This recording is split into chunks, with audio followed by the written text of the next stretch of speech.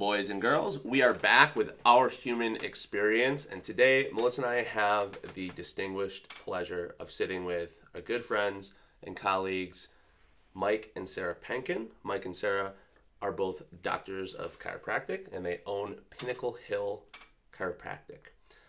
Today we're going to chat a little bit about them working together as husband and wife within their business, and then starting to look at planning a family and how those things kind of all play with one another, some of the considerations they have to make, and some of the challenges they'll be presented with, and opportunities to shape what that looks like for them as time goes by. So before we get started, I just want to turn over Mike or Sarah, whoever wants to go first, just a little bit of background about yourself, introduce yourself to everyone, and we'll go from there. Would you like to introduce us? Go ahead, kick it off. Okay. So, I'm Sarah, and Mike and I opened our practice. I've been in practice with him for about 6 years now, and he started the practice in 2013 when he graduated from school, and then about a year and a half later, I joined him in practice. About a year and a half after that is when we expanded to our current location in Brighton. But before that, we actually started with a very, very small practice space. We had 2 tiny little treatment rooms in a office building on Monroe Avenue in Pittsford, and we started with what, 220 square feet. 220 square feet. Massive. Yes, it's very big. We had a shared waiting room, bathroom. And it was all in one room. It was where all the clients were. Yeah. It was very, very small. So when Mike first opened the practice, he had one of those tiny little treatment rooms was his treatment room, and the other one was his office. And then at the point where I wanted to join the practice, we weren't busy enough where we could expand to anything bigger. So then I took over his office, and then we did everything out of those 2 rooms. We saw patients, we answered the phone, we did billing, we wrote our patient notes, had our coats hanging up on the back of the door. Everything was done in these 2 tiny little rooms. True multi-purpose. Yes. And then we were able to expand in the winter, so early of 2016, to our current space. And that's when we hired our very first employee. So we had a massage therapist at that time, and then slowly we got a receptionist, and now we're up to 2 receptionists, 2 massage therapists, and 5 chiropractors.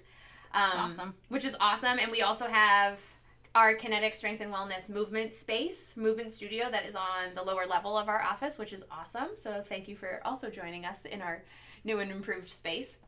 But we've slowly been growing as a practice. It's definitely been interesting having your business partner be your spouse, which I'm sure you guys also understand a little bit of. Could speak to that. Yeah, it was funny actually. So I came in here and I said to Chad and Melissa as soon as I got here, this is going to be an interesting conversation because Mike and I just about wanted to kill each other last night. The joys of living and working together and having vested interests, yeah. You never know. We could have came in and been like, this is so great, we love working together, and then last night we just about wanted to kill each other, so. Well, one of the things that, sorry Mike, I didn't mean to cut you off there, but one of the things that we want to make sure while we're talking, our goal here on Our Human Experience is to make sure that we're being open and vulnerable about a lot of these things, about the things, the pros and the cons, and the things that we love about our situations and the things we've experienced throughout our lives, and the things that are challenging and that people have to consider. Because I think,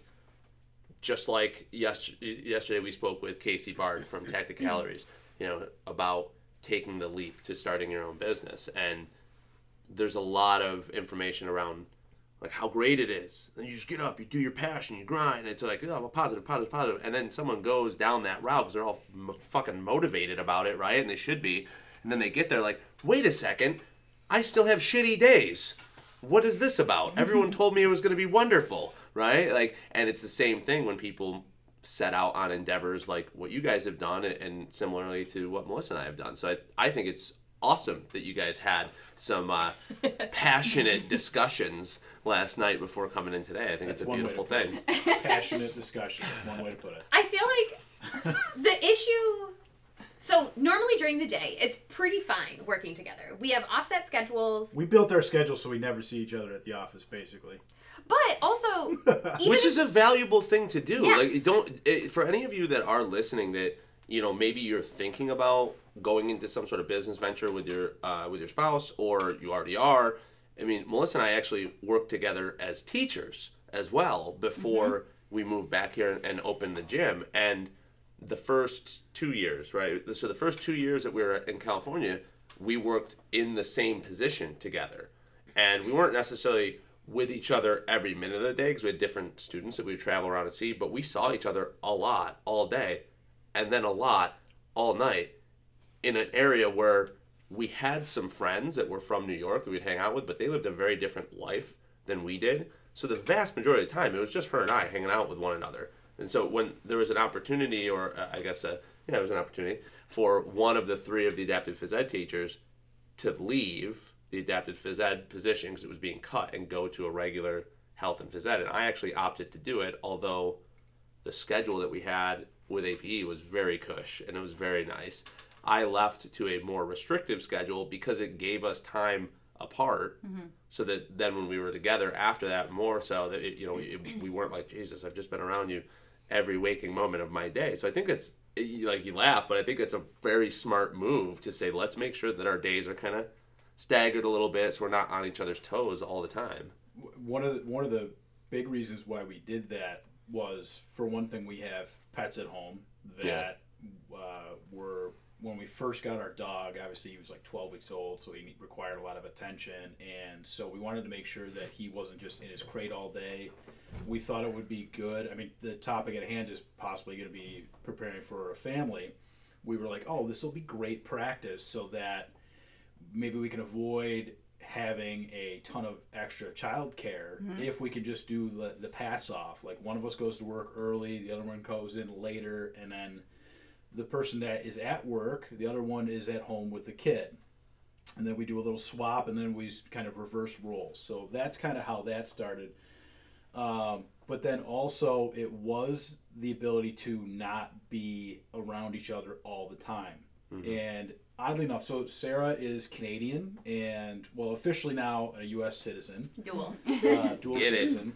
And when she initially moved here, she had no friends, 0 friends. So it was, again, that situation where it's just us and we're around each other all the time, and she really, like, had nothing to do other than, like, hang out with me. And I have a few friends in the area and whatnot, but it's interesting too, as an adult, it's hard to make friends unless you're doing things, I guess. So I came here, I didn't know anybody in Rochester. Mike's closest friends are all of his buddies from college, and a lot of them don't live in Rochester. So I really didn't know how to make friends in a new community, and I found it really difficult. And if I had to look back and say, like, what my mood was like when I first moved to Rochester, like, I don't know if I would quite say that I was depressed, but I think I would say I was, like, melancholy a lot of the time. Like, I definitely... You're ornery. Yeah, ornery. Like, I definitely struggled with it because I'm a social person. I, like, thrive on social interaction. And I started to become friends with some of the patients that were coming into my office on a regular basis. And then I started at CrossFit Boomtown, and that's really where my friend group grew. And the person I am today is very different than the person I was in 2016 when I started practice and when I started living in Rochester ultimately. So, like, our local friend group has grown a ton in the last 3.5 years, which obviously has nothing to do with what we're wanting to talk about today. But I think it's important to, like, realize how much that affects a person and how that affected our relationship, because it was just, we saw each other all the time. And at that point, we were still in that small office where we had the same schedule. No, like, we weren't offset at that point.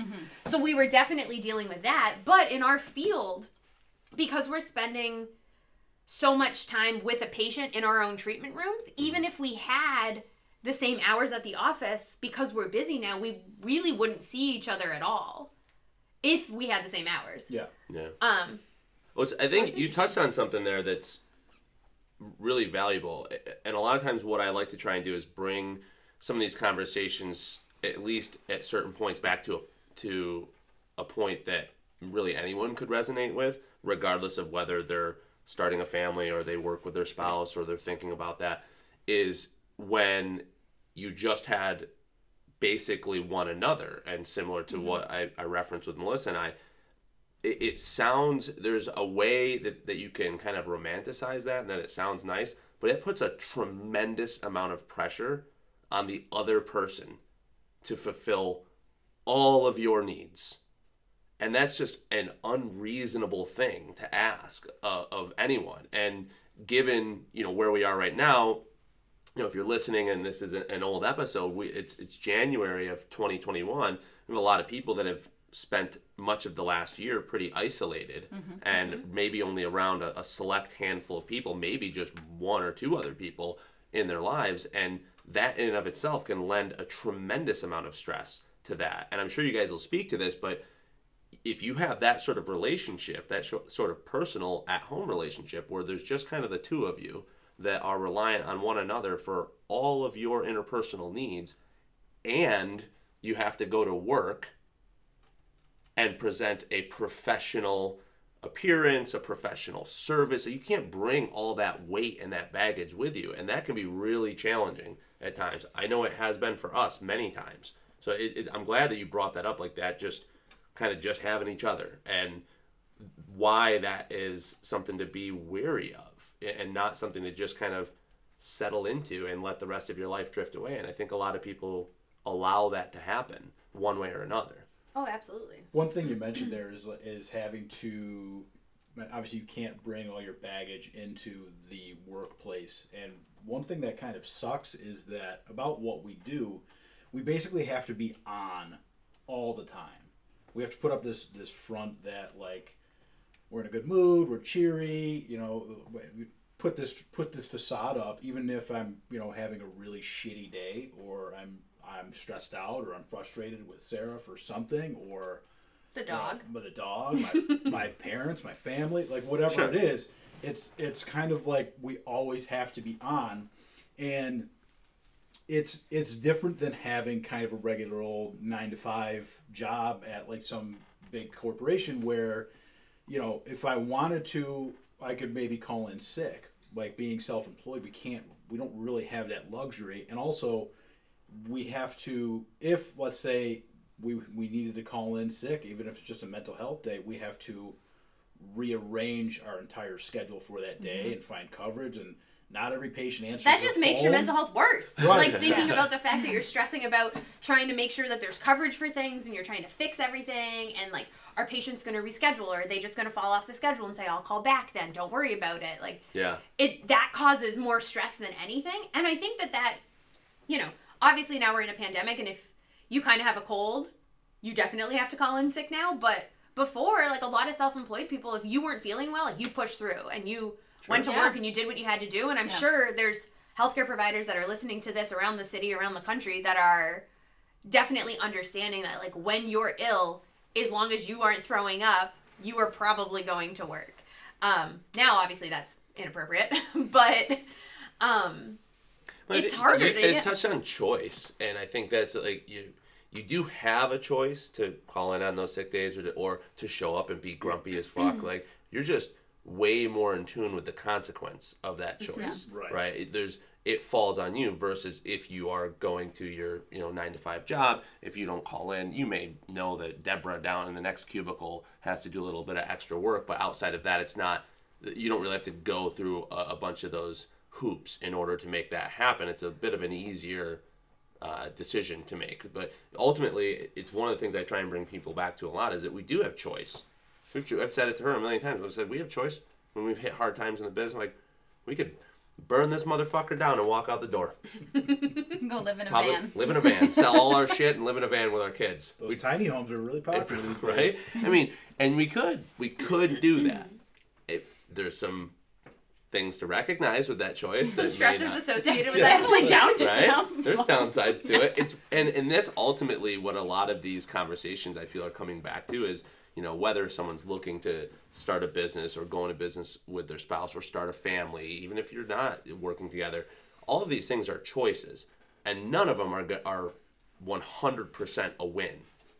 Right? There's always going to be a cost for whatever the choices you made. It's just, what are you willing to sacrifice in order to get this other element that is valuable to you, or this thing that you want to accomplish or be a part of.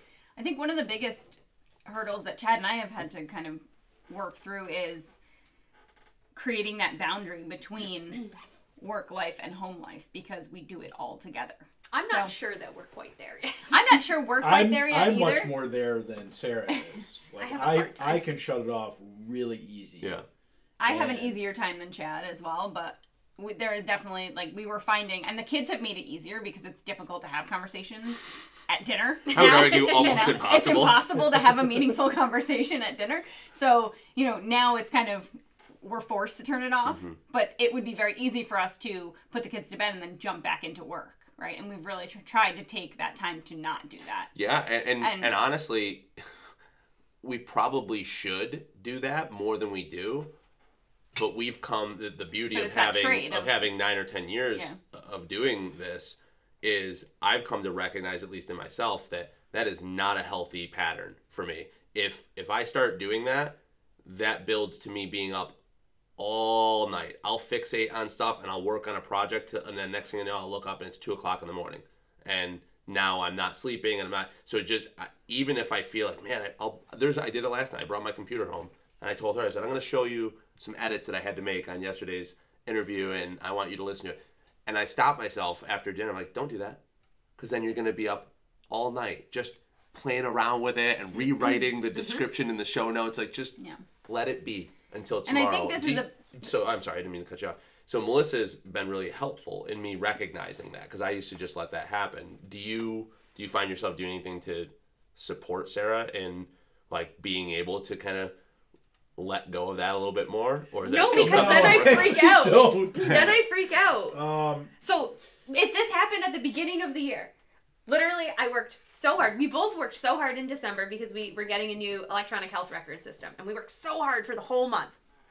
And we went away, and we had like a week and a half off between the holidays, and we still worked the entire time. And I was like, great. We're going to show up on January 4th, and it's going to work. It'll be this smooth transition. And it was an absolute mess. I thought I was going to have a stroke. Putting out fires the It was entire putting day. out fires the entire first week. day, the entire week. It was a mess. I was like, I didn't sleep. I was like going to sleep at 10 o'clock. I was up at 2:30, and then I'd be up until 5. And I was just like on my phone stressing about things. And it was just a nightmare. It was awful. It was absolutely awful. But I was like, just gotta push through. Just gotta push through. It'll be fine. It'll be fine. It'll be fine. And Mike was helpful. He was like, what can I do to help? Can I do this? Can I do this? So like you helped me with the insurance stuff, which was good. And now it's definitely leveled out. It has leveled out up until last night. We kind of mentioned we were at each other's throats last night just because we were getting ready to this week is a payroll week, so we had to run payroll, and in order to do that, we have to run all these reports and see who billed what and who's going to get reimbursed how, and we have percentages that we use, and we have these different rules, and I put it all in Excel, and we're trying to generate these reports, and they're not generating the way that I'd like them to, and so Sarah's... Which is a little bit of his, like, engineering OCD stuff coming out, which is, It works, fine. all right? It works. The end result is good, but it takes some time to get there. And so, again, this is the first time I've done it with this new system. So she's kind of just like, we'll get it done and make sure that everyone gets paid. And I'm like, well, yes, of course, everyone's going to get paid. But it doesn't look the way that I want it to look. And then so she's like, how can I help? I say, I don't know. She gets frustrated that it's not done. And then we're like at each other's throats. Well, I have this issue where if things are left to the last minute, I kind of get into like a tizzy and I kind of have a bit of a freak out about it, which is what was happening because it was left to the last minute, which I said this morning leaving the house that we have to have a mutual understanding that we probably need to not leave things to the last minute together. Here's the thing, though. I do this every payroll period. I don't ever do this. I do it like the Wednesday before it has to be submitted on Thursday so we can get paid on Friday. It's your process. That's how it works, and it always works. But again, with the new system, that just threw a wrench in the gears, and it was just like... bad. Have you guys ever done any of the personality tests or anything, like looking at like work styles or anything? We have in the past. You've known us both for a while. I know what you polar are. opposites. I am a type A anal crazy human. Everything has to be done on time in a certain fashion. So we are very similar. I mean, I don't know. I think you're you're better than Chad in many ways. Different than Chad. Mike. Synonyms, But, Melissa. Sarah and I are very similar in that we like things organized. We like to have a plan. Like, we just met this morning for something that might not even happen for a year. I don't know when, what we're talking about is going to, come to fruition. But Sarah's itching because of that, by the way. But, we've come to realize, like, our communication styles are very different. How we plan things or don't plan things. Like, being able to, go off the cuff and be able to talk for 2 hours, like, probably not something I'm going to be able to do. So, that's helped us a lot in our business, I think, over the last few years, is being able to learn. For sure. And in our relationship, too.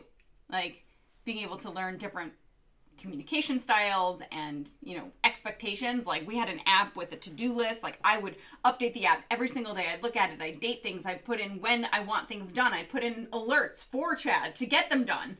And I'm like, have you done that thing? And he's like, no. I'm like, did you look at the list? And he's like, no. He's like, I haven't opened that app in 2 months. And I'm like, what the fuck? Did you guys, talk about this before? Mike always, am I hitting something? Oh, I am. So Mike is very forgetful, but I continue to see these articles online that say, forgetful people are always more intelligent. And I'm like, well, probably. I think that's just written by forgetful people. Probably. That's like people that swear a lot are more intelligent. The guy's like, I'm writing a fucking article about how smart I am. And more trustworthy. Yeah, right? Yeah. So I think that he's definitely forgetful. I have a to-do list. I have this little book in front of me that has all of this information and all of the things that I have to do. And then Mike forgets things. And I'm like, you can't forget. So he's actually started keeping a to-do list on his phone, which he finds very exciting when he gets to check off something on the to-do list. And it even tells you, satisfying. It even tells you what time and day you checked it off, which is a really big deal. So I don't get harassed anymore. Well, not as much. Well, we've also, Reduction. beyond day-to-day stuff, we've also looked at our roles in the business. Who are we and what jobs or tasks fit into those categories, right? So, I'm very much a day-to-day, let's keep things afloat, let's make sure that we're doing all these things. And Chad's very much the visionary, right? We've said it a million times. If we had 2 Chads or 2 Melissas, we wouldn't have a business. We'd be out of business a long time absolutely. ago. Right? I would be like, okay, day to day we're doing this, but don't talk to me about what's happening next year, 5 years, So I'd love to plans, put a pin in what you're saying right now, because we touched on a couple of things that I think are really valuable to slow down and unpack a little for the listeners. One, the recognition of personality. Have you guys done any sort of formal communication training, personality assessments, any of those sort of things? We have, not technically with each other, but we've done it for our staff. Because early on, I realized that, it took a while, but I realized that the way that I communicate and want to get things done is not the way that most people do. Mm-hmm. So I come off like an absolute asshole, and I'm super bossy. So what did you guys use? Do you know? What sort of tool? I don't even remember what it was. But we gave it to our staff early on so that we could determine how they preferred to communicate, how they preferred feedback, things like that. Because we were realizing that there was hostility developing if I was just me. Ultimately, and barking orders and saying this needs to be done, this needs to be done, this needs to be done. And then what was happening was the workplace ended up being volatile. It just wasn't good. And I was like, this has to change because I'm going to lose my mind. Which is really hard for you guys. I want to point out to anyone listening to recognize, as a business owner, whether you're a couple that owns a business or not, if the place that you have to go, the place that you built, is toxic or stressful, or you can cut that tension when you walk into a room, that will eat away at you. If it's you're there every day, this is this thing you're building, and even if, and that was something that we've come across in the past at the gym, and it's something to really be aware of as a business owner or as someone that's maybe starting down a path like that, is you have to address those things like you guys did. Otherwise, it will not only destroy you personally, but it'll destroy your business too. And I was definitely feeling it personally. my mental health was a mess. I was having tension headaches and I didn't understand why and I couldn't figure out what was going on. Ultimately, we were able to resolve the situation, and our workplace environment has been incredible since. We also had a pretty much entirely different staff at that time when we used that tool, and we haven't done it with our current staff. Actually, we have not, and it's a drastic different. If you looked at our office now compared to 4 or 5 years ago, I mean, none of the same faces are there, and it was a much different environment, and we've been able to, as we grow and as we mature and as we kind of figure our shit out, because when we first got into this, we had no idea what we were doing. We had no clue. So now there's a slight clue. Yeah, we're still figuring it out, but it's a drastic change compared to what the environment looked like previously to now. And I think it would probably be good to go back and revisit those tools with our current staff, and I agree. I think it would be really beneficial. Although we've said this before with each other, that our current staff, the team that we have, we're so grateful to have the team that we currently have, because it helps for the smooth operation. The first week that we got our new EHR system, Mike had to sit in at the front desk because one of our receptionists was coming in a little bit late, and he was sitting up there, and I was like, "How you doing?" He goes, "I am very anxious right now. This is very stressful." And it goes to show you, like, when you toss one of us in that role, because, whether Maria or Jen have, like, an appointment, or somebody's coming in late, or there's something going on with the baby, and you just need to take a little bit of extra time, and they're coming in later, leaving early, one of us takes the role, and it shows us how much they really do for us. Like, they do so much for us. And we really couldn't do what we do on a daily basis, whether it's running the business or treating patients and finishing patient notes and treatment plans and all of that, without their help. Like, I mean, we used to do all of that stuff, and it makes me think, like, holy shit, like, we used to do this ourselves? Like, yeah. No wonder we kind of were struggling for such a long time, because we were trying to wear all of those different caps, and Well, I would imagine everything just gets done half-ass. I'm you're trying sure. to do all of it, so none of it's getting your full attention. Right. None of it's being done Absolutely. well. Yeah. Absolutely. That's so. As far as some of those things, I think doing those sort of exercise with your staff, doing them personally with yourself is super valuable. Learning more about yourself and your communication styles, I think, is really helpful to even then just be able to do that with your staff. I communicate well with other people that are like me, like Melissa. Well, because you recognize what makes you tick and how you want to hear something, and that's most of us, we do. But I know for me, like, what I found beneficial is adding a why into what I want. Like, most people are willing to do it, but they don't understand the why behind it, right? So if you say, I want this done this way because, that's been helpful for me, instead of just barking, even with my kids, like saying, your clothes need to be put away like this, so that whatever, instead of just put your clothes away like I asked you, or do it the way I want you to do it. What I found is, because I'm type A and bossy and slightly aggressive, Mike just loosened his chair and took mechanical dysfunction. But I've noticed that because of that, I like things done timely and very quickly. So when I ask something to be done, I follow it up with, like, did you do it already? And Mike's like, I haven't actually taken a second breath yet. Or she'll give me a list of things to do, and by the time she's done with the list, I'm like, she'll did you ask do me, the first did I do one? the first thing yet? I'm like, I literally haven't written down everything you just asked me to do. So I've realized that if I give time frames, even with our staff, like, my sense of urgency is very different than a lot of people we work with, which is not a problem. But if I can give a time frame and say, I need this done at this time, then at least I have the expectation, they have the same expectation, and if it's not done then we get to have a conversation about it. Sure.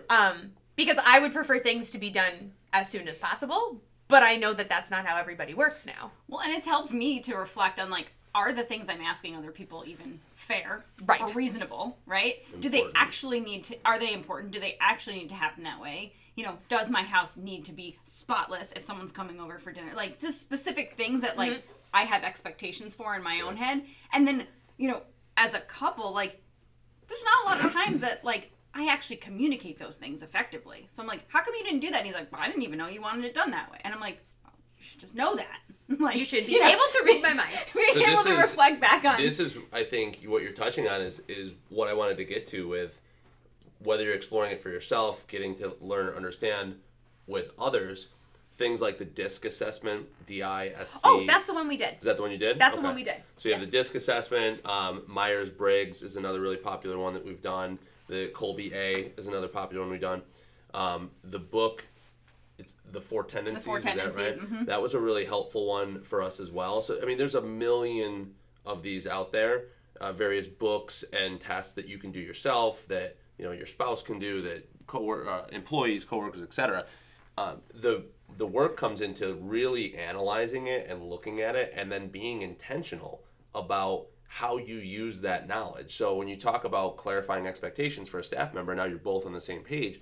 Great, and that's kind of like level one, right? Now we both understand what's supposed to be happening, but then what you're talking about is, are these clear expectations that I'm asking of my employee, are they a thing that I should even ask this employee to do?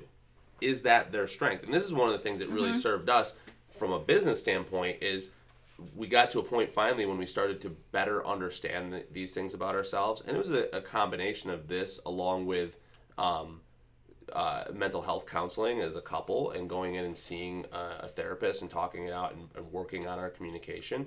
We stopped getting upset with one another for not doing the things that person is just not inclined to do. And it's not about being lazy and like, I'm not willing to do that. It's just, it's not in our essence to be that way. And I know she laughed about why aren't you doing the check of the fucking list? And in reality, when we first put those things on my phone, I am excited because I'm looking at it as though, all right, now I'm going to do this. I'm going to be the list checker. I'm going to help Melissa. I'm ready. I have the tool. I understand how to use it. And then the first week or two I do. And then I'm like, whatever, I don't want to do this. It's just like, eventually my personality will take over even the best intention that I have. So if we're better about understanding the way I operate, the way I communicate, it doesn't mean that I can't improve that or change it in small ways, make it more effective.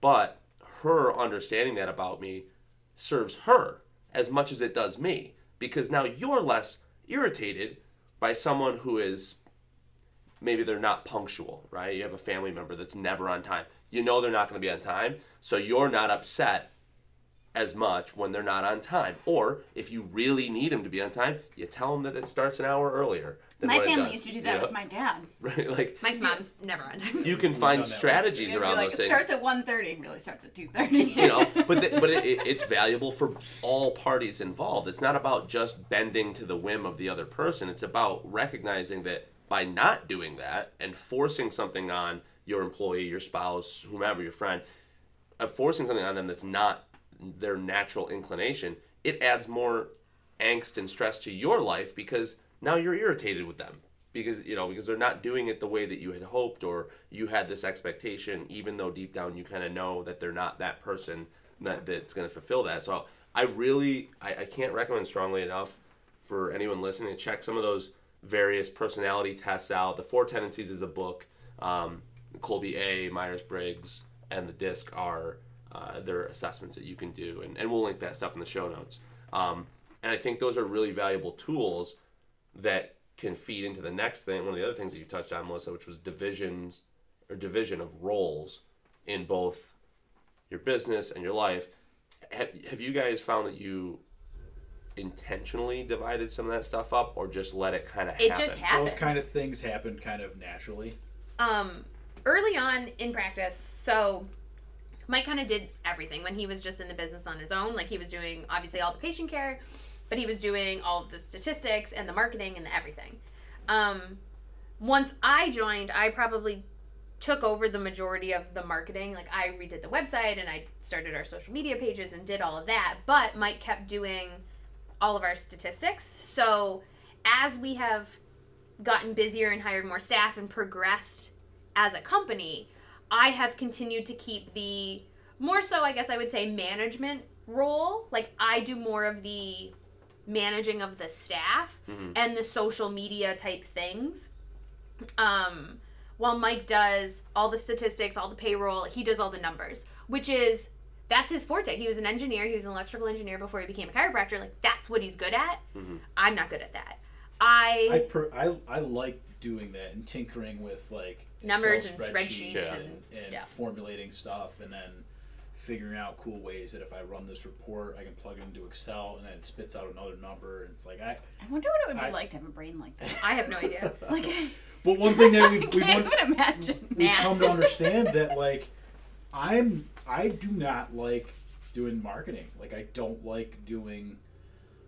really don't like writing. I don't like doing the social media posts. I'm trying to be better at it, but it's just something that I don't really enjoy. It doesn't come natural to you. Exactly. And it's but numbers do. Yeah, but I mean, that's something that I would prefer to do. We've talked about it before too, is if it was just me or just him, like, I really don't know if we would be as successful as we are now. Oh, absolutely not. You know, like, if it was just him and he had to do the marketing, like, I'm sure he would have fallen flat because he doesn't enjoy the marketing. And I think if it was just me and I only focused on, like, what's happening today and I wasn't looking at the whole picture and I wasn't paying attention to how much money is coming in and going out and all of that, like, I'm sure I would be bankrupt. Like, I don't know. Yeah. Like, I just don't know that. There is no questioning it. Like, this happened when I was early in practice by myself. I floundered for quite a bit. And then when Sarah joined, she was able to grow at a rate exponential to what I did in my first year. And it's because we had support with one another. We were able to kind of delegate certain tasks. And it wasn't just one person doing all those things. And we were able to avoid a lot of the mistakes that I was making just because coming out of school as a new grad, like, you know, I was like, I'm going to own my own business. I'm going to run it the way that I want to run it. And that didn't really work. But, and then ever since then, every associate that we've had come on board, we've noticed has basically grown faster than the last. And so it is so important to have kind of those different roles. So you're not wearing the same, you're not trying to do all of the tasks and wear every cap. I said this the other night. We were out for a walk, walking our dog, and we were talking about, you know, business and how busy we are on this. Because I asked you, I said, do you feel like getting into private practice was much different than you anticipated it was going to be? Absolutely. And I said, like, in school, we learn to be chiropractors. We learn to be clinicians. We learn how to treat patients and whatnot. But the other thing that school doesn't really teach you is that you have to learn how to be a business owner. You have to learn how to be a marketer. You have to learn how to be an educator. You have to learn how to be a writer. You have to learn how to, like, be a social media influencer. It's like, how to be a leader to your staff and how to groom staff. How to manage people. I noticed that managing people, I think, is the hardest part of my job. 100%. I don't love it, and I really struggled with it early on, like we kind of talked about, but there's so much that goes into owning a business, especially when we came out of an education that teaches you how to be a doctor. It's the same thing if you're going to be a dentist, you know, like, you're not getting your MBA, you're getting your dental degree, or you're getting your medical degree. Even us, like, we went to school, we were teachers, and opening the gym, we were comfortable on the movement side. I felt great. And on the instruction side. On the instruction side. I felt great organizing an hour-long class with 20 people in it and making sure that everyone had, you know, we had no idea what to do on the business side. I mean, and that's something we've had to seek out and acquire over the last 10 years. Absolutely. Yeah, and you know, to quote Kurt, you know, we're at this point, I feel like we are intermediate, taking intermediate steps forever. Yep. You know, and I think one of the things that came to my mind while you guys were talking was this, and I think in many ways it happened the same way for us. The division of labor starts to almost manifest itself naturally when you are a couple, especially if you have a strong foundation as a couple in communication and understanding of one another. That can be a lot more difficult if it's Your a business business partnership, and it's you don't spend all that much time with them. You see them at the office, and that might be the end of it. And so it has to be a lot more intentional, and then I think conversations need to happen around that. With that being said, even as husband and wife, Melissa and I have made it a point to have intentional conversations, because there's a lot of times where I'll just assume that, yeah, she likes doing this. I don't know. She's been doing it. Yeah. And it's really easy to sit back and be like, okay, well, I'm not going to ask to take that off your plate if you don't want me to. So it is valuable to come back and reevaluate, what are you getting out of your role in the business these days? Is there something that you want to get better at, that maybe you don't like it because you just don't have a skill set for it, or maybe you really don't like it? Should we look at, should our next hire be somebody that does office manager? Yep. Well, and Because luckily, I don't want to manage the yeah. office. It's not a chiropractor. It's not another clinician. Yeah. It's someone who manages all of this stuff for us. And Yeah. and you guys are getting to a point, I would imagine, where at first, early in business, it's hard to wrap your head around, like, I'm going to pay someone to just do shit that doesn't bring any money into this business. They're just going to manage schedules, and they're going to oversee but as you grow and as your team grows, You see the that value in that position is it's huge, and so you can start to look at that. I mean, that happened. Like, our first office staff we hired was a patient that basically asked Sarah one day. She's like, I noticed that you guys answer your own phones. And then She was kind of like, do you still want to do that, or would you like me to do that Yeah, for me? I'm like, okay, you can do it. she basically kind of offered up Pitched this, herself for that job. and, That and you we guys were weren't like, asking. we sat down. I mean, Sarah knew her outside of the practice, and we kind of had a conversation about it. And we said, she's very personable. She's very social. Very friendly, funny. We kind of were like, maybe we should be good as answering the phones and being the first person that a new patient comes in and sees and interacts with. And she had no experience in an office setting like that previously, And people loved it. and I mean, she did a great job for us. I mean, there were things that it took time for her to learn, like a lot of the computer software and whatnot. But I mean, that's when we took that leap. And I mean, it was kind of like an oh shit moment. Like, are we going to be able to afford her and whatnot? And I mean, when we brought her on, we grew, and it was because we were able to dedicate more time to the things that were more important for us. Absolutely. I mean, I can imagine you're working on a patient, you hear the phone ring before you have it. Oh, yeah. It's anxiety. And you're just like, it's just panic. God, that like, could be could that another. be- could that be a new another patient? client? Yeah. Or if it was a busy day and the phone was ringing constantly, then we have to try and return calls in between patients and check the voicemails So we even noticed that so much more. So when the pandemic started, we shut down the office and we laid everybody off. we had to furlough everybody. And we had to furlough everybody, and it was awful. But then we slowly brought providers back, and that meant that there was no office staff. So then we made Dr. James and Dr. Caitlin answer the phones between patient appointments and check the voicemails and check their patients out. And they were both like, holy hell, thank God we have somebody to do this for us. It's... What a great way to build some appreciation in for your Oh, fellow yeah. staff members. Oh, yeah. There was even times where, Alex was answering the phone or Mike was answering the phone. And unfortunately, they're just not very great at it, which is okay. We when hired you don't people. do something and then all of Right. a sudden you're tasked to do it, it's like, oh shit, Absolutely. how do I do this? And we mentioned it earlier. I had to sit at the front desk and check people out, Like last answer week. the phones, and schedule new patients. And with a new You're a system, little out of practice. yeah, out of touch. And it drastically reminded me, oh my God, I'm so thankful that we have people to do this, and they do a good job with it. And it just is. Get me out of this position. Yeah. Go back to what I'm good at. That and you know what that speaks to, beyond being out of practice, if it's not your thing, right? And a lot of times we have a tendency, myself included, to view, if I feel like I have a certain skill set that is quote unquote more valuable to the situation than another skill set, and then I kind of downplay that. So if I'm the doctor and now I got to answer phones, I'm like, oh, anyone can answer phones. And then you get into it, and you're like, oh my God, you just don't have a flow and you're stressed out. You're like, Jesus. But if you never had the opportunity to step back in there, I mean, what a great, valuable lesson to just as a reminder that, yeah, this person, they have a workflow, they have a rhythm to what they do, they have a system to what they do, and they're good at it. Yeah. And that's their that's their skill set, that's their superpower.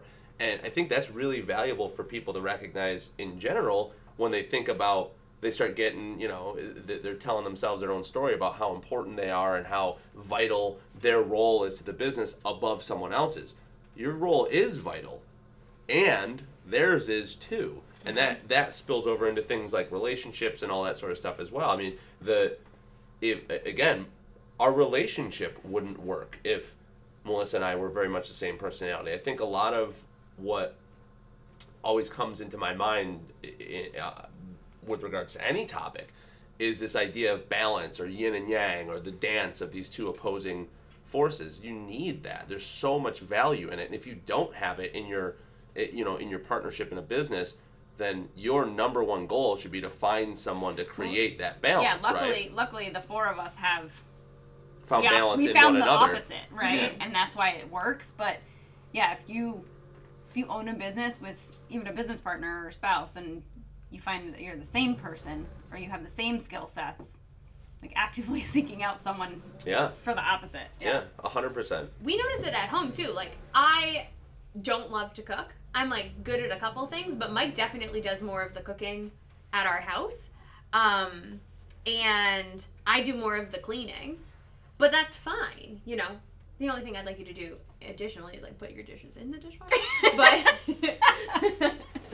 that's happening in real time, everyone. But other than that, like, we kind of have our own roles at home too, and like do a lot of that stuff together, which is definitely helpful. And he does like all the building of things. Yeah. But it's interesting. So transitioning into like you guys talking about potentially being parents one day, how do you foresee roles that you'll be taking there? I'm going to be the mean one. Moms are always the mean one, I think. I don't know. My dad was scary. But your dad was kind of scary. Yeah, my dad was scary. My mom was scary too, but it wasn't like... She's not very scary. I wasn't actively afraid of her. I wasn't actively afraid. We joke, me and my brother joke, like, my dad, if we were pushing his buttons or whatever, like, we ran the risk of the finger poke of doom, and he would just give us one swift finger poke into the chest, like, as a kid. He never hit us as kids, but holy shit, that got our attention real quick. And, but we've joked about this for years, that Sarah will be the disciplinarian and I'll be the one that they come to and say Sarah. They say Dr. Sarah. Dr. Sarah's mean. Sarah's going to demand that her children call her Dr. Sarah. Staff say that anyways. They're like, Dr. Sarah's mean. But we've kind of, because like, I probably would say I'm more ready to have kids sooner rather than later, but that probably has more to do with the fact that I'm a little bit older. But also, like, I'm a kid at heart.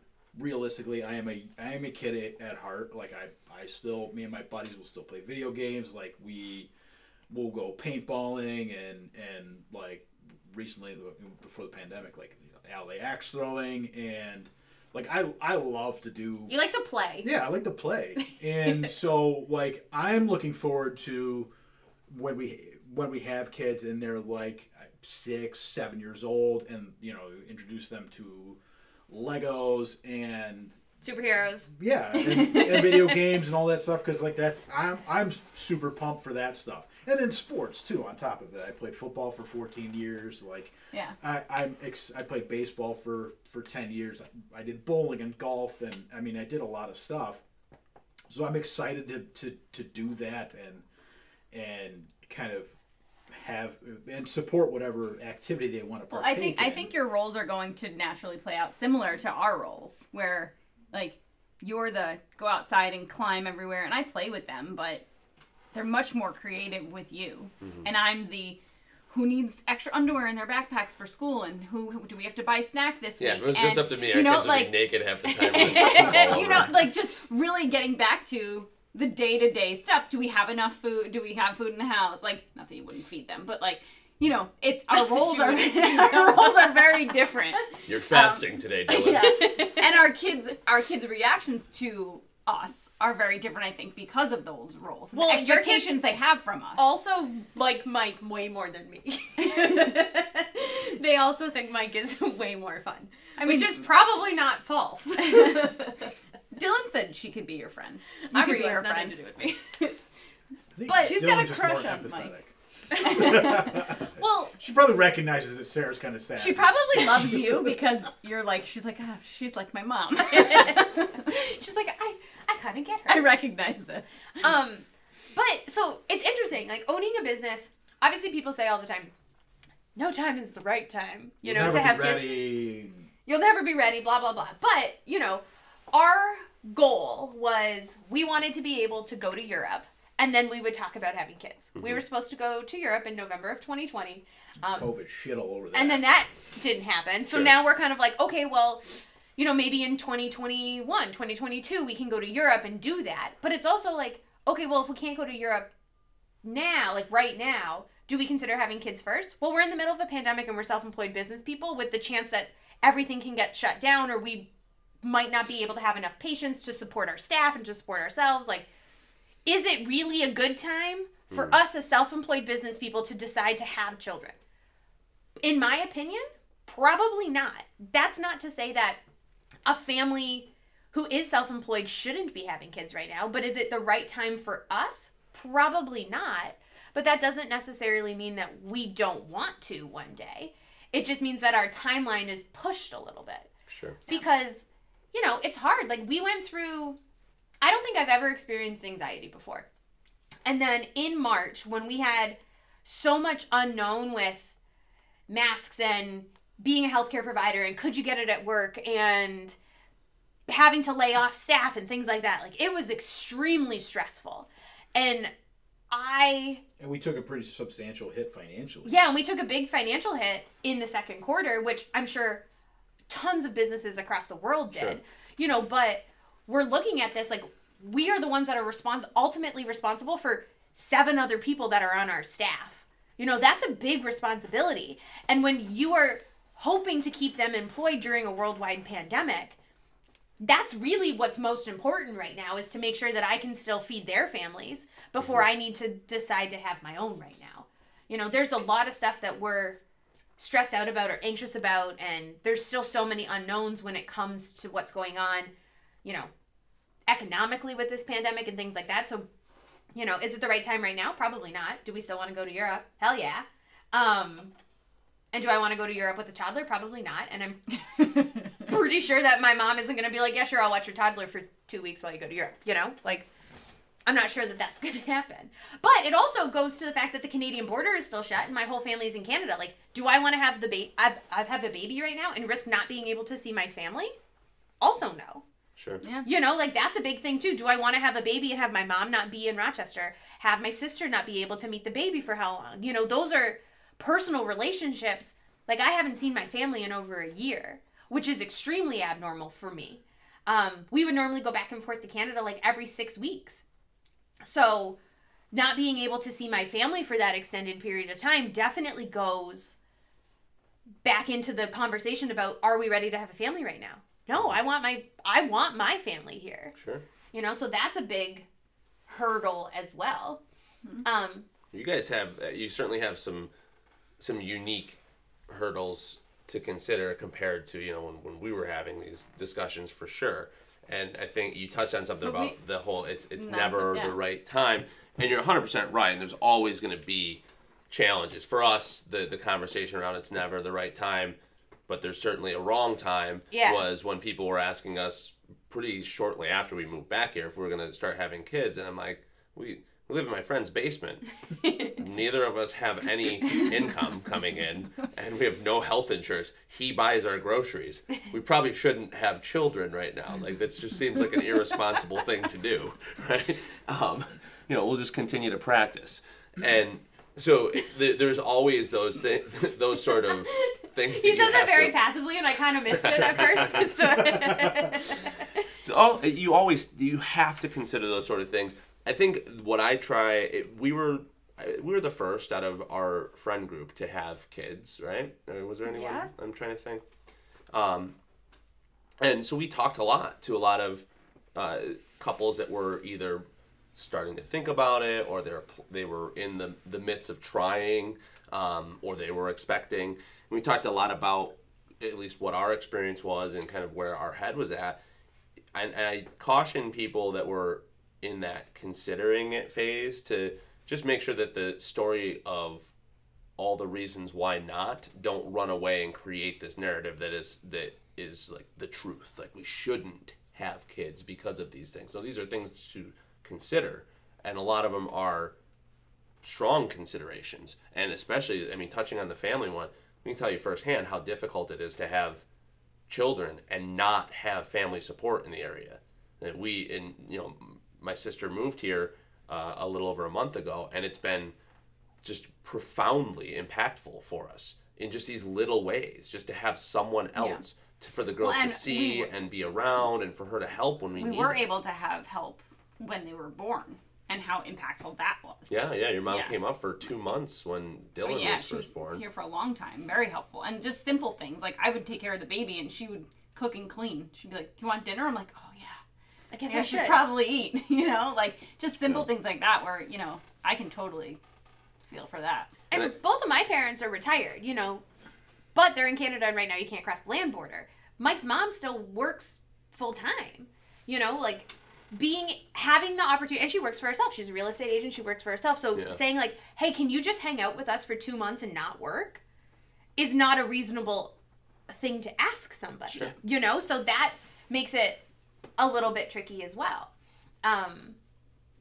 Also, we have a lot of friends that have kids. Obviously, our group of friends, everybody's got children. We're like one of the few couples that doesn't. But when you talk to everybody and you're talking about like how much childcare is and how much daycare is and how much preschool is and how much school is if you want to send them to a private school and things like that. Mm-hmm. Those are things that we also have to consider as well, because there is obviously the chance that having offset schedules and being able to take care of a kid on your offset schedule time is going to be unrealistic. Well, it's also exhausting. Yeah, I was just gonna say, it's not even really that hard it's a chance. to work all morning and then come home and be like, "High five, cool, screaming baby, bye." Yep. There's shit everywhere. Right. And we did that for a long time before we sent Dylan to school. And it wears on you as a couple too, because you're like literally high fiving in the kitchen, and being like, "Okay, peace, see you later." And not. I'm glad that you brought that up, because it's exactly what I was going to say. It's not sustainable. It is a tool that you can keep in your tool, but you can certainly do it. And when the baby is younger and they sleep a lot, and you're able to like put them in a little, rocker thing next to you while you're working from home or cleaning the kitchen, like that's a thing. And you only have one. And you only have one, yeah. But then they start to walk, and they start to yell, and and then it becomes a lot more difficult, especially if you need to like do patient notes that you didn't get done at the office. That's not really a doable thing with a toddler. Right. So those are things that we have to also consider. Like, are we willing to spend thousands of dollars a month to either send them to school or send them to preschool and have them learn? Like, we obviously want them to get a very good education, so that is likely going to mean more money, So is that financially, are we ready to do that at 6 months in, at a year in, at a year and a half in, to be able to do that and not be sacrificing like our mental health, our lifestyle per se, does that mean I want to feed my kids like the best possible food and I eat ramen noodles? No, I don't want that. Sure. We want to be able to like provide for our family and have the expendable income to be able to do those things as well, So being in the middle of a pandemic, should I be willing to do that until things are looking a little bit better on the other side? I don't know, So there's a lot of questions that go into it.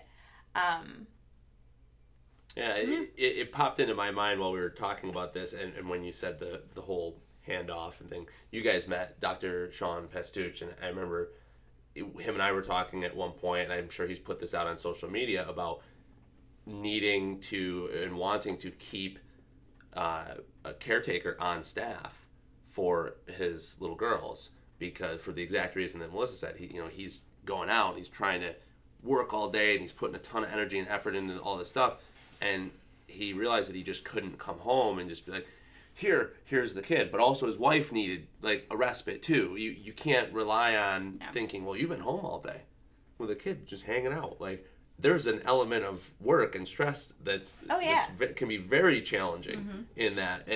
And the same thing for the person coming out of the office or coming back from work or whatever they're doing is they've been putting energy out into the world all day too. And so it's very difficult and I hate using the word fair, but it's not fair to expect that person coming home to be energized enough to be like, take the kid and go. And it's also not fair for the person coming home to expect the person that's been there all day to be like, no, just keep taking care of the kids for another couple hours while I decompress. And so those are things to consider in that it makes a better environment for your child, for yourselves, and everything just flows a little bit better. And we have friends that they look at those sort of expenses as unnecessary, as things like, well, why are you spending so much money on that? Like, well, because there's a bunch of different reasons, right? It's very important to us that we love the school that our girls go to. We send them to a Montessori school. We appreciate their approach. The girls really enjoy it, and we need that time. Without that time, it's like buying time for us to be able to come and work on our business, and it would be much the same for you guys. I would imagine if you spent a year or two almost never talking to each other about the business. One of you goes into work, and then you switch, and the other one goes into work, and you don't really sit together. That would be detrimental to your business. So those are important considerations. I'm interested to watch the evolution for you guys, because I think that you might actually like start to have the same schedule. That way, maybe you don't have to be so opposite. That's a good point. Yeah. It also, so we now have myself and 2 other female chiropractors. Eventually, everybody's gonna have babies. So like, we also have to consider like, when am I gonna have a baby? When is Dr. Caitlin gonna have a baby? When is Rachel gonna have a baby if she wants to in the future? When are people going to be having children? Because if we're out for 3 or 4 months on maternity leave, like, all 3 of us can't be out at the same time, or that's a really big problem. Yeah, but I mean, there's also locum coverage, right? Right. You could do locum coverage. To do coverage for us. But so there's a problem. There's a way to solve that problem should it arise. Exactly. I don't think it would arise necessarily, but it's definitely conversations that you have to have with the female staff too. Yeah. Well, it comes back to recognizing what's important to you. What is, is there a timeline associated with this? Because the other thing too is a lot of people tend to forget, you probably don't want to wait forever to have kids. Mm-hmm. And we had this conversation in regards to not only Dylan but also really Aubrey about, should we have a second kid? Is it reasonable? I mean, on paper, we should have had no kids. No kids. We are not anywhere close, nor have we been close to financially stable since Dylan was in Melissa's belly. That is never, like, you could make the argument, I guess, while I was at Warrior Salute that that was the most stable we were financially. But what we started talking about was things beyond that, because you can start to problem solve all those other external factors, just like Mike said with bringing other clinicians on. If it's the thing that you want and need in your life, then when and why are you going to do it? And then all the other stuff you need to know, and you need to consider what is happening with the rest of your staff. How do we afford this, that, and the other thing? What are we going to do with all these things? Those are all really important questions to ask because there'll be challenges that you have to figure out and overcome. For us, we felt a strong compulsion to be parents, and we got to a certain point. I said, I don't want to be an old man with my kids, where I don't want to wait till I'm 38 to have our first kid. It just didn't make sense to me. And then the same thing, basically the same conversation around having Aubrey was, we want our girls to be close enough in age that they're friends. We don't want to have kids that are 6 years apart, so that they're, they got to wait until they're adults before they're really truly friends, right? We don't want a kid to have to be a caretaker for another kid, as they're growing up. And in a lot of ways, if you put that stuff on paper, it would have made no sense for us to make either of those decisions. And we just found a way as we've gone by, and most parents do. It's Absolutely. not like we're skilled in that set. I think the biggest thing that served us within all of those conversations were really just getting down to what are our fundamental areas of importance as parents. What are the things that we're going to focus on the most that are quote unquote non-negotiables, and we're making sure that one another we're on the same page with those things. And then how that actually gets implemented, that you'll figure that out, just like the division of labor in your business. It's the division of labor in parenthood, but ultimately it was one of the beautiful things that I think we maybe accidentally did. I don't think it was a real thought out intentional thing, but Melissa and I had a lot of conversations. Works. You wanted I was like, how are we going to have a kid day to day? And you're like, what does this mean for our life? Well, yeah, and what goes back to who we are fundamentally. Sure, but and my point was with Dylan, you and I had a lot of conversations about who we wanted to be as parents. What were the values that were the most important and the things we were going to do every day with our girls. And we had a lot of those conversations with when she was pregnant with Dylan.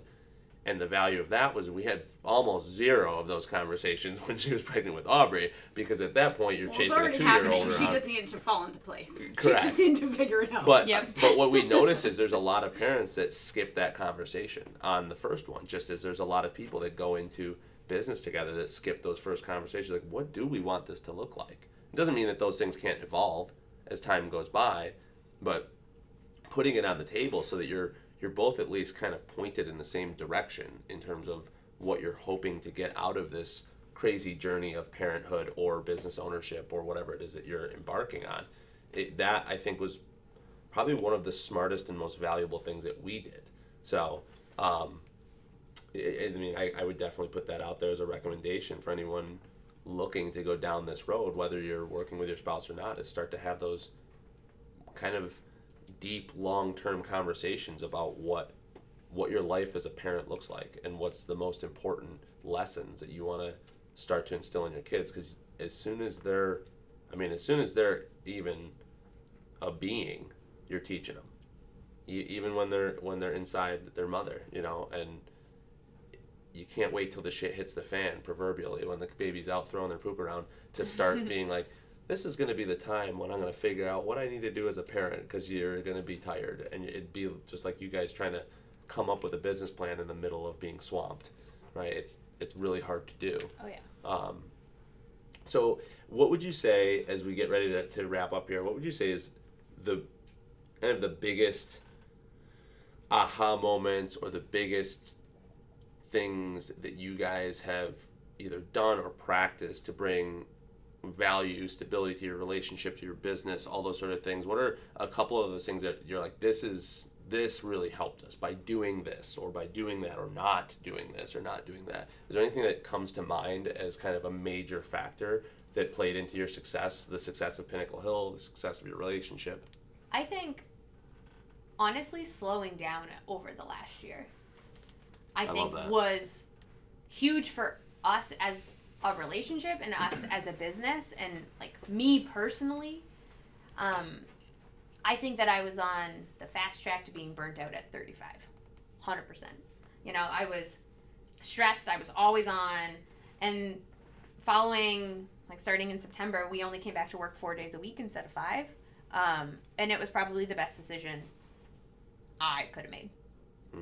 To clarify, when we shut down for about 10 days in the beginning of the pandemic, and then when we came back and there was literally just the providers that were in the office. We were only in the office 3 days a week ourselves, and then our other providers were in the office 2 days a week, and then we slowly were able to bump them back up once restrictions were lifted and we were able to kind of go back to somewhat normal operations. We went up, everyone was at 3 days a week, and then following that, we made the decision to only come back for 4 days a week, because we had recognized that the work-life balance was so much better with 3 days in the office, 4 days at home. we were able to do way more stuff. I mean, We spent way more time outside this more past time year than outside. we have in the last 10 years. We built a deck. We did projects around the house, and we were like, it's not worth the stress of working 5 days a week. Yeah. I mean, we still work 5, 6, 7 days a week now. It's just totally different. And the urgency is different behind it. And, right. That's a good. I like that. Yeah. So we're not as stressed in the sense of having to be in the office all the time and be on all the time. And so now we have these days worked into our schedule. I mean, Sarah has 3-day weekends every weekend. Yeah. And I think that's been really beneficial for her because she can still go and do the things that she wants to do, but still she works on top of that still. And then I have my Thursdays are off. Like today, Thursday, we're doing this. And then after that, I have to go and do some more payroll stuff. And then this evening, I'm going to be hanging out with my 89-year-old grandmother, who requires a lot of care. And so, I'm fortunate to have it. Otherwise, I'd be, at the office and Working. we wouldn't be able to have this conversation right now. Yeah. Yeah. And would you say that that's one of the most profound things that we've noticed and has helped us?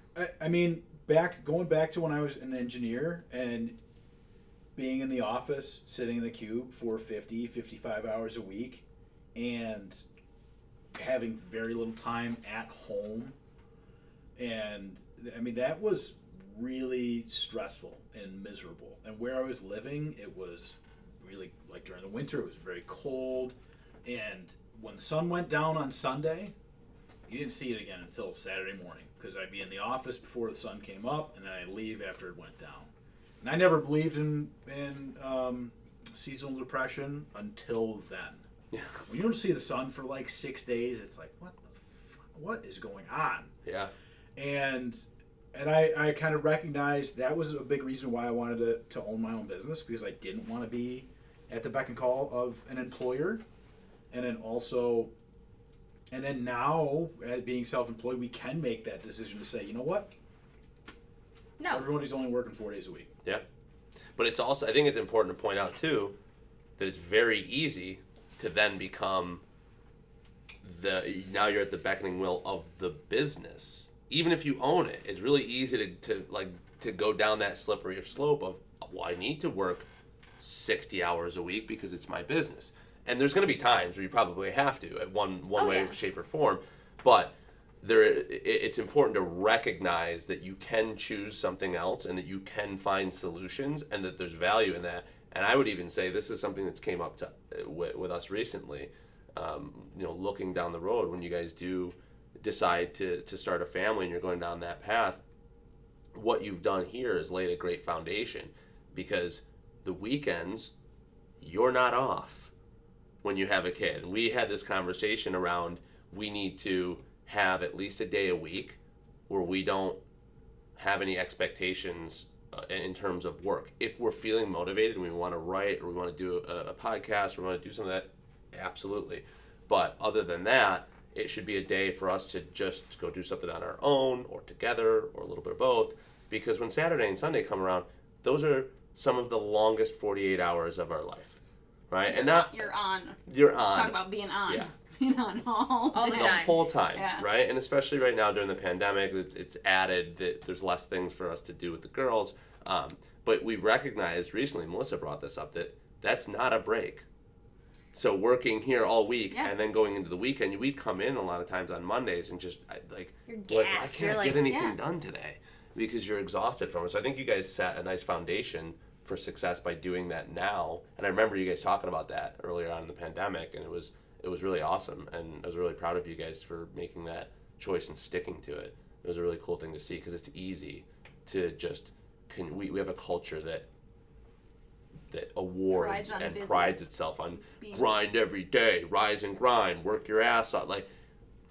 And I'm not advocating for not working hard, but balance is what we need. And I think you guys have really found a nice solution to that balance problem. Another huge reason for that is, I mean, obviously grinding is important, but like as chiropractors, the profession is notorious for eating its own young, and basically getting new hires and just working them to death. And we don't want to do that. We don't want to do that. We want to make sure that our associates enjoy their work. They're not ground down in a matter of a few years, and then they go, well, screw this, I'm getting out of here. I'm going to go find a different job. We don't like turnover, so we want to keep the people that we have, and we're hoping that the team we have right now are the people that we retire with. Sure. And it's just something that when we first got into practice, we very early said, like, we don't want to have people leaving here with horror stories because they felt that they weren't taken advantage of, weren't getting paid what they were worth. And we have friends and colleagues that took jobs right out of school and they were underpaid and they were overworked and they are miserable. And so we really are trying to change that mentality, and it was really a goal of ours from day one, and it's never changed. That's awesome. And I'm sure you guys have, just by doing it for yourselves, whether you recognize that or not, you're cultivating that. Because if you were trying to say, we're going to do this for our employees, but then you didn't practice what you're trying to implement for them, it sends a mixed message to them and is a recipe for resentment for you. Because now you're looking like, I'm protecting your schedule, I'm keeping you low stress, but I'm carrying the burden of it. So it's important that you guys have taken the steps that you have personally within there to cultivate that sort of culture amongst your staff, so they see it is okay for me to work 3 or 4 days a week, and I can be successful with that, and I can be probably even more successful doing that because I have the energy to keep, growing and being interested in my craft and all those sort of positive things that come from having enough time to rest and recover between, your efforts. Awesome. Mike, Sarah, thank you both so very much for coming on. We really appreciate it. We cannot wait to see you guys as parents when you are ready. And we love seeing your business grow. So we wish you the best on both of those endeavors. Thank you. And we'll see you guys soon. Thank you, guys. All right, everyone. Take care. Subscribe. Send us some love. Give us some comments, some ideas, if there's anything in particular that you'd like to hear more about. Until next time, this is Our Human Experience.